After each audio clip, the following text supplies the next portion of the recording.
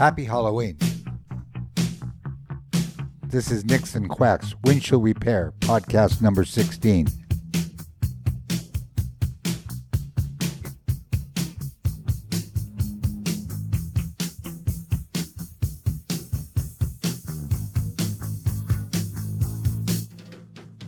Welcome back. Bienvenidos. This is your host, Nick Ramirez, or Nick RZ. Today's podcast will cover updates as Ford and Stellantis reach tentative agreements with the United Auto Workers Union.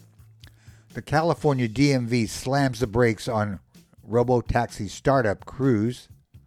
Another update on the EV battery charging infrastructure. Plus news on our post-pandemic car theft crime wave. And also where next year's Auto Glass Week will be held. So relax, it won't be scary, no tricks, but plenty of sweet treats as we slip into Halloween. So relax, take off your mask as I jump on the gas, enjoy the ride.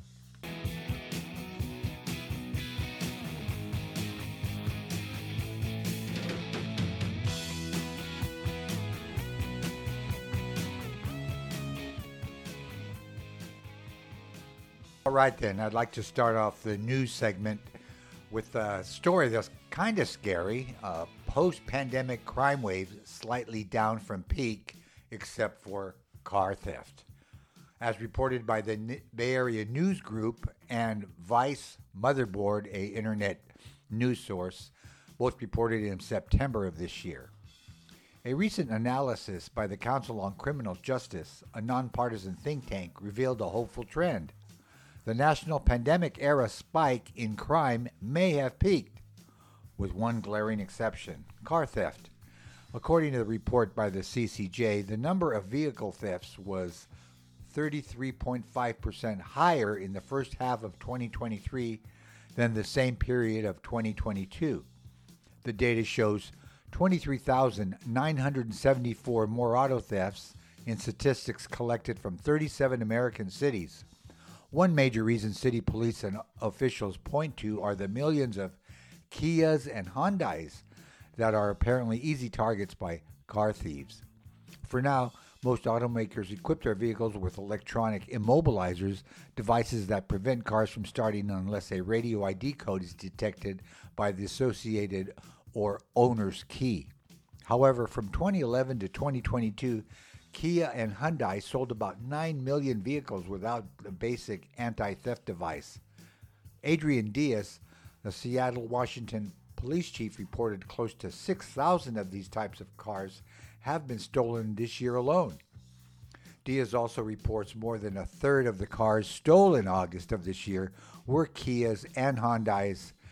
Several U.S. cities, including Seattle, are suing the Korean car maker, claiming it should have known they were creating unsafe products, and they, not the public, should bear the cost of their decision to sell the cars. Kia Hyundai say they are doing all they can to help the situation by offering a software update that they claim fixes the problem. The car maker also has given some police departments anti-theft steering wheel locks to hand out to affected owners. Statistics from the most affected cities cite Chicago is one of the main cities targeted by car theft. According to Chicago's mayor office, approximately 500 cars were stolen in the second half of last year, 2022, but shot up to 8,350 this year, with more than half Kia and Hyundais. Social media platforms have also come to share the blame, with how-to videos having been circulated. Vice.com, or Motherboard, recently published a report showing stats from 59 American cities that also includes data from lawsuits by 17 cities against Kia and Hyundai. This report cites the car maker did not install the anti-theft devices in lower-end models and are in only 26% of the cars had them installed as late as 2015. Besides Chicago, other cities with high rates of these car thefts include Denver, Atlanta, Los Angeles, Milwaukee, Washington, D.C., Portland, and Columbus, Ohio. Anti-theft devices are required by law in Canada, but not in the U.S.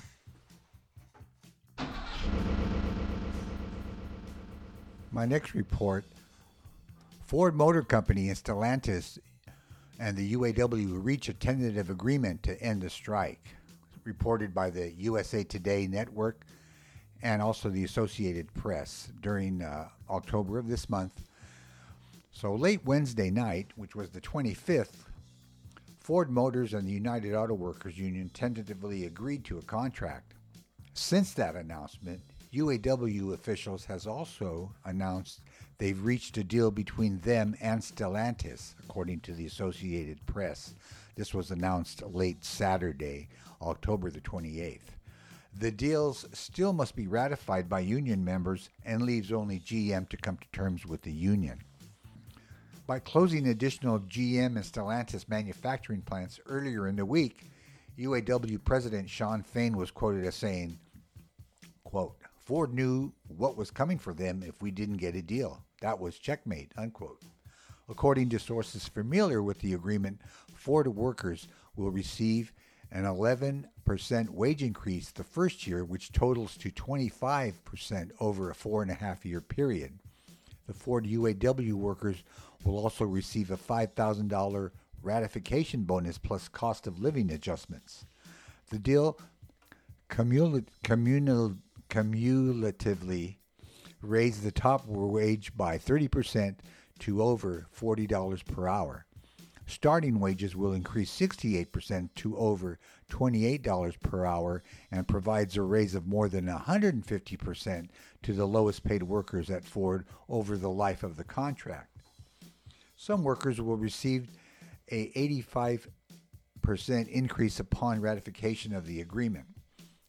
UAW workers will reinstate lost benefits during the Great Recession. Some of the other perks the UAW and Ford agreed to were improving retirement benefits for current retirees, those workers with pensions, and those with 401k plans. Local union leaders from around the country elected by members will travel to Detroit to review the potential deals prior to a ratification vote. Ford employs 57,000 hourly workers represented by the UAW, which is the largest employer of U.S. union auto workers in the auto industry. Should the deal be ratified, about 20,000 workers will go back to work at factories in Michigan and Illinois. For Stellantis, the deal could mark the 6-week work stoppage and put more than 14,000 workers back to work at assembly plants, also in Michigan and in Ohio, plus parts warehouses across the nation. Most of the main points of the deal at Ford will carry over to Stellantis and would run through the end of April 2028. The UAW Stellantis deal also hires back 12,000 workers at the idle Belvidere, Illinois plant and the addition of 1,000 workers at a new battery factory, according to the UAW. The strike still goes on against General Motors, the one remaining of Detroit's big three, as they continue to negotiate with the UAW. Overnight update: General Motors has apparently come to an agreement with the UAW. My next report: California DMV slams the brakes on San Francisco cruise robotaxis. This was reported by the Bay Area News Group on October 25th of this month, and there was also a late report reported by the Bay Area News Group. California's Department of Motor Vehicles has stopped GM's Cruise robotaxis from operating in San Francisco due to the involvement in several incidents and pose, quote, an unreasonable risk to the public, unquote. A more recent update reported late Thursday, the 26th of this month, by the San Francisco Standard reports Cruise has decided to remove all driverless robotaxis off the roads nationwide. Quote, the most important thing for us right now is to take steps to rebuild the public trust, unquote, Cruise reported on X, formerly Twitter. In early August, just a couple of months ago, the CPUC, the California Public Utilities Commission, gave Cruise and Google-backed spin-off Waymo the green light to operate 24 hours and charge fares to customers for the autonomous self-driving car rides in San Francisco. As reported in my last podcast, shortly after approval, several incidents by the robotaxis were reported and drew blowback by many public, private, and competing traditional ride-hailing companies. Critics of the emerging technology point to the robo-taxis obstructing emergency vehicles, bottlenecking city traffic, and causing accidents. Aaron Peskin, San Francisco Board of Supervisors president, described the autonomous tech as, quote, a recipe for death, unquote. Peskin applauded the DMV's suspension on Cruise, saying that, quote, the vehicles were not ready for prime time, unquote. Cruise spokesman Navide Forgani was quoted as saying the company develops and deploys the driverless cars, quote, in an effort to save lives, unquote. One particular incident focused on an accident in early October involving a pedestrian being hit by another vehicle, not the robotaxi. However, the pedestrian fell onto the path of the driverless car, which braked hard but still ran over the woman. The order said the car dragged the lady 20 feet at 7 miles per hour before stopping. The DMV requested the additional footage of the incident but received it 10 days after the initial meeting. Cruise disputed the DMV's allegations, saying it showed the complete video footage to DMV representatives many times. The recent stoppage of Cruise robotaxis came shortly after the CPUSC gave them the August go-ahead, and then soon after the DMV demanded Cruise to cut its active fleet to no more than 50 vehicles during the day and 150 at night. Also in August, the San Francisco fire chiefs, city police, and transit officials cited nearly 600 documented unexpected stops since June of this year, with the majority of them Cruise vehicles. Peskin also reportedly said the robotaxis interfered with emergency responders more than 60 times. Cruise can continue to operate the cars with a backup human driver. To get its permits back, Cruise would have to provide the DMV about how it addressed the deficiencies that led to this suspension. Cruise claims that its self-driving taxis, when measured against humans driving ride-hail vehicles, have been involved in 65% fewer collisions in comparable environments. In the most recent statement from Cruise, as reported by the San Francisco Standard, quote, part of this involves taking a hard look inwards and how do we work at Cruise, even if it means doing things that are uncomfortable or difficult. In that spirit, we have proactively paused driverless operations across all of our fleets while we take time to examine our processes, systems, and tools and reflect on how we can better operate in a way that will earn the public trust, unquote.